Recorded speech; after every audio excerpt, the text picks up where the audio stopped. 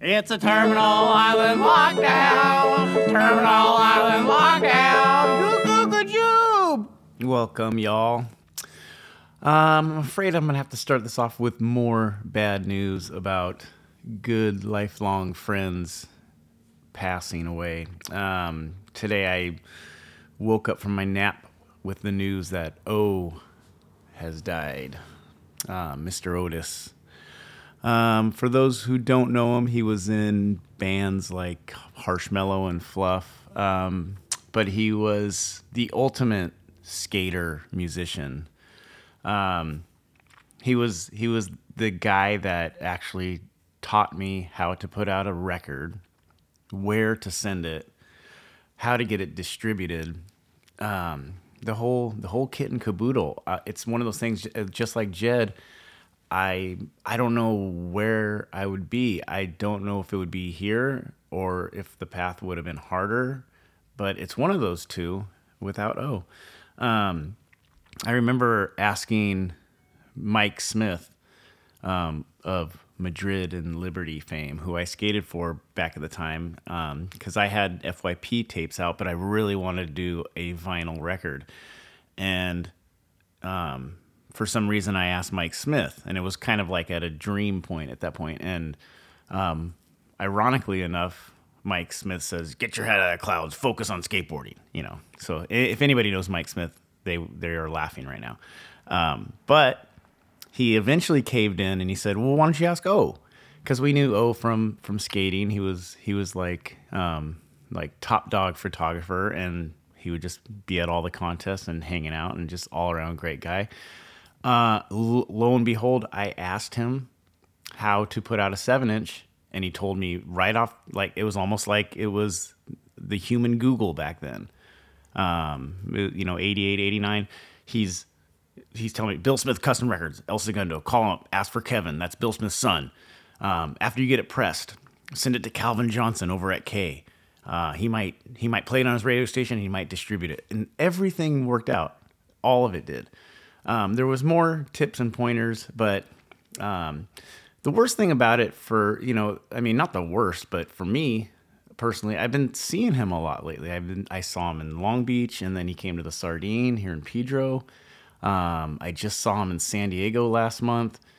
We've been seeing a lot of each other after not seeing each other for 20 years, and this whole episode is dedicated to O. Wait a minute, something's wrong. I never had that long to tell you how I feel.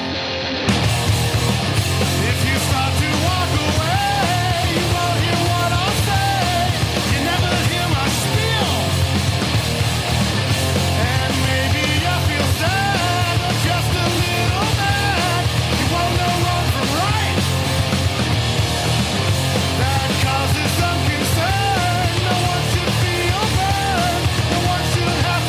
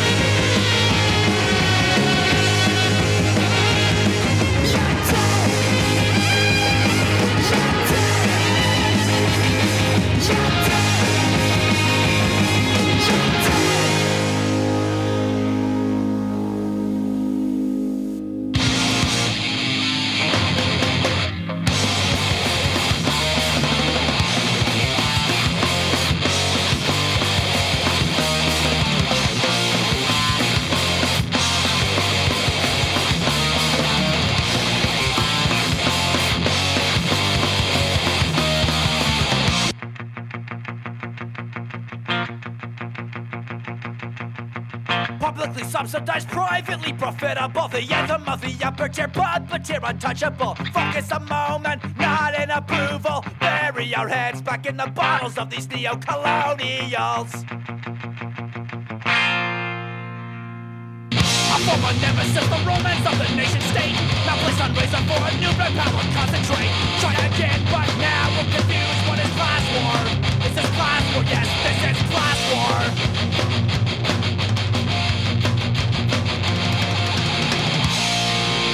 And I'm just a kid. I can't believe I gotta worry about this kind of shit.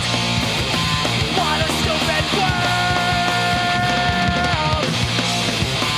And it's beautiful. No regard for principle. What a stupid world. Bored, hired, disposed, where that job lands. Everybody knows, you can tell by the smile on the CEO. Environmental restraints about to go.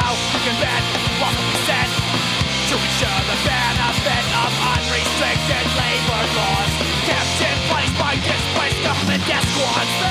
They own us. They own us.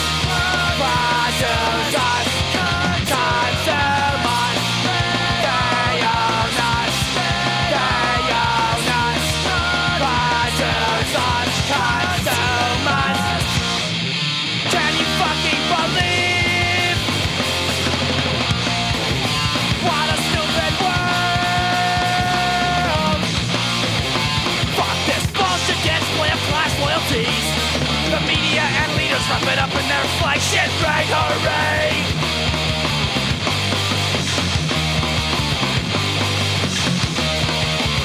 I did.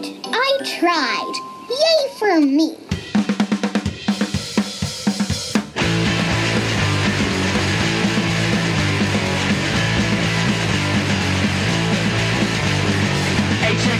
Never the fret, shit face blind, willing to bet, I need alcohol. I need alcohol.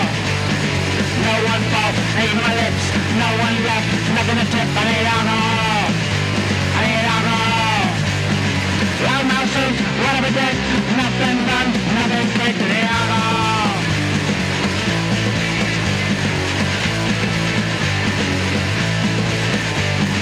Acting mean, set it first, no excuse, during the stress, I need alcohol. I need alcohol. All dressed up, ready to bet, the best to run, never to bet, I need alcohol. I need alcohol. Loud mouses, whatever did, nothing done, nothing kicked, hey.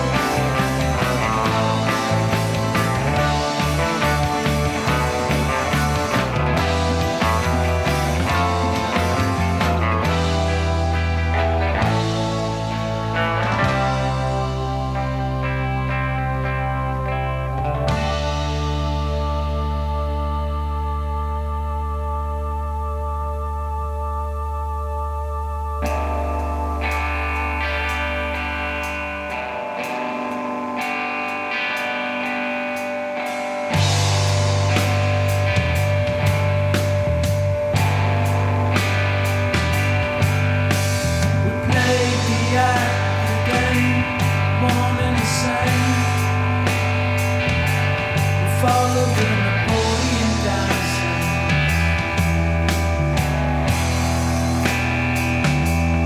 Did you avoid the enchanting?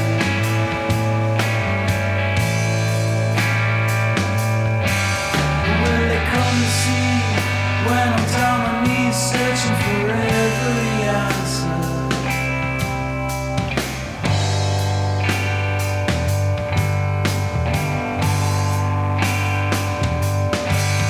And the cycles of trial and error and falling and failing again and again. Where's a word for economy traveler?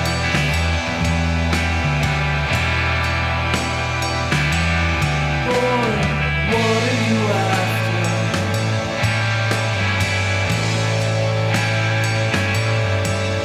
Was it me to blame? Is it me again? Does it all end in a laughter?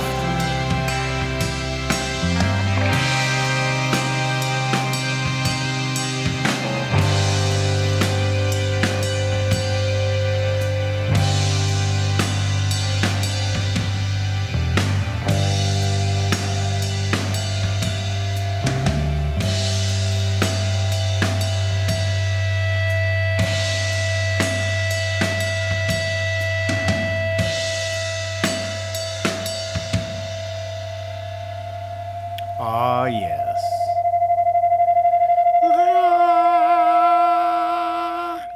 Treasure Fleet with the Trapeze Artist, parts 1 and 2. No Parts Left Behind. That's off the Cocomotion LP. And I would expect a new album soon, if I were you. If you know what's good for you. Before that was Stoned at Heart with Your Image Is All You Got. A very mean song, and I love it. All right. Before that was Clown Sounds with 58 to 97 off the Born Under a Bad Sigh LP. Before that was Propagandhi with Nation States. Before that was Wish Granters with Already Dead. And to start it all off was Fluff, O's band, with Something's Wrong. Okay, now it's time for Recess Bedtime Stories for you now.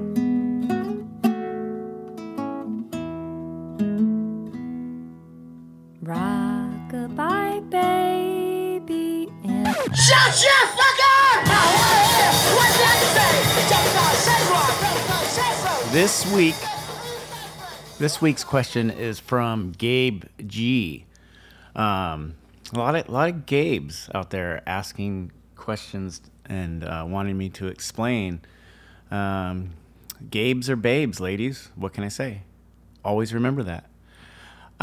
Gabe G wants to know the origins behind the Toys That Kill album Family 42. So to start this off, the word family, it's kind of like two little inside jokes.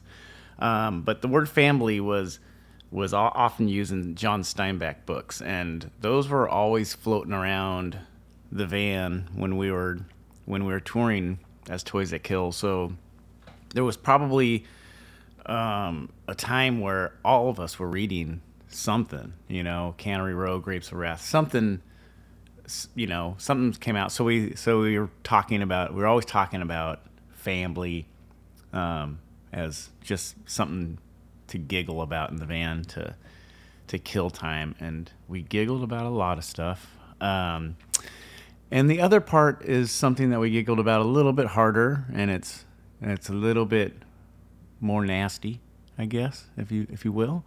But there was a show we played out in Hollywood, which we rarely did, but this was one where we played a show, and at the time we were a lot younger, and Jimmy, our drummer, was probably in his early 20s, I would say, and an older woman caught his eye, really liked the way he drummed, liked the band, and her age was 42.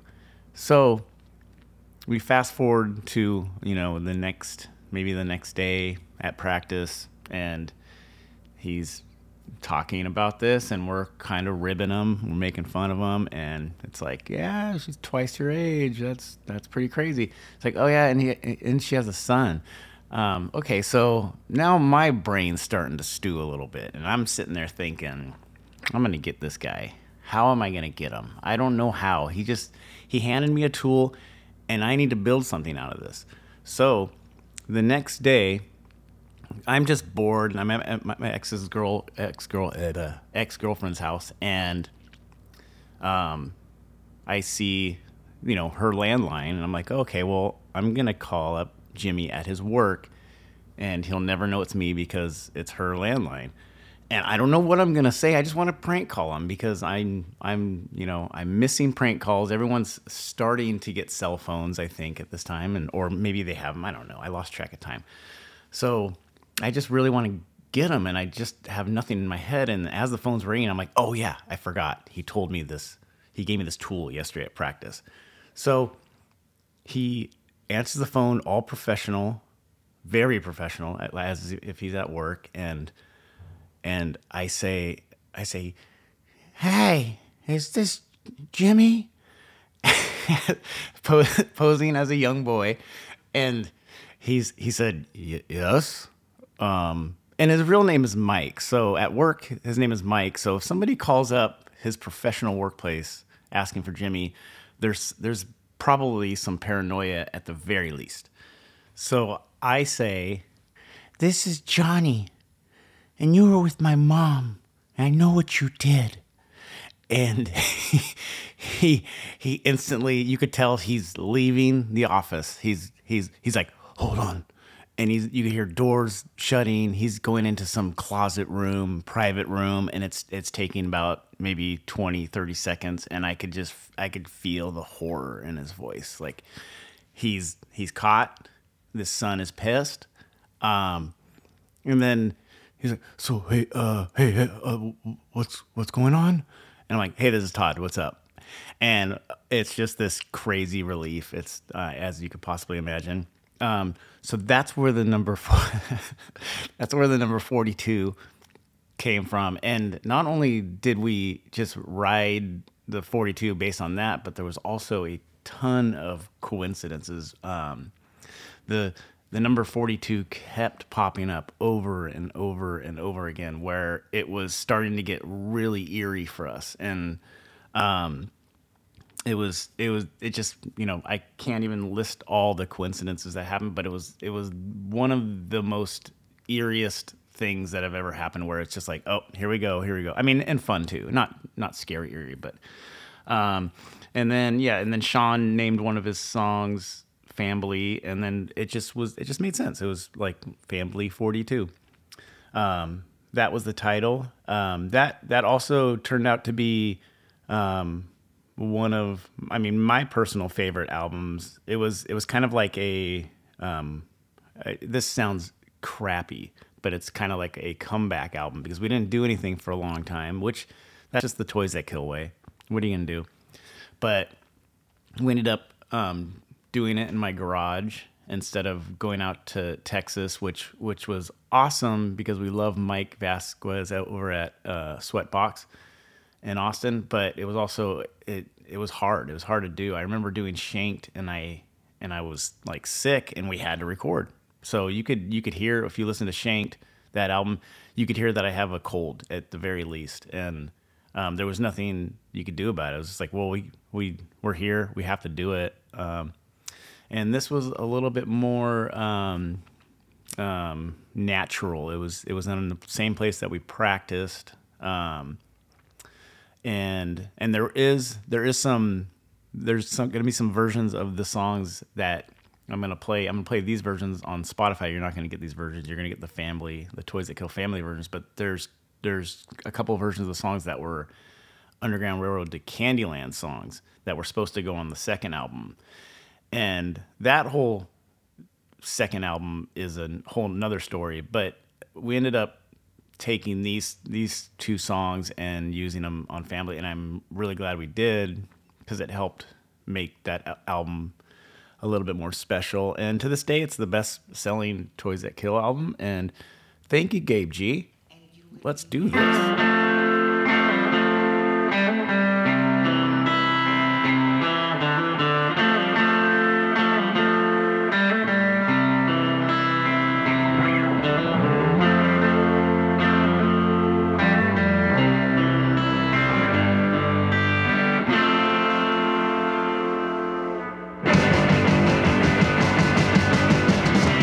And on the days he didn't call,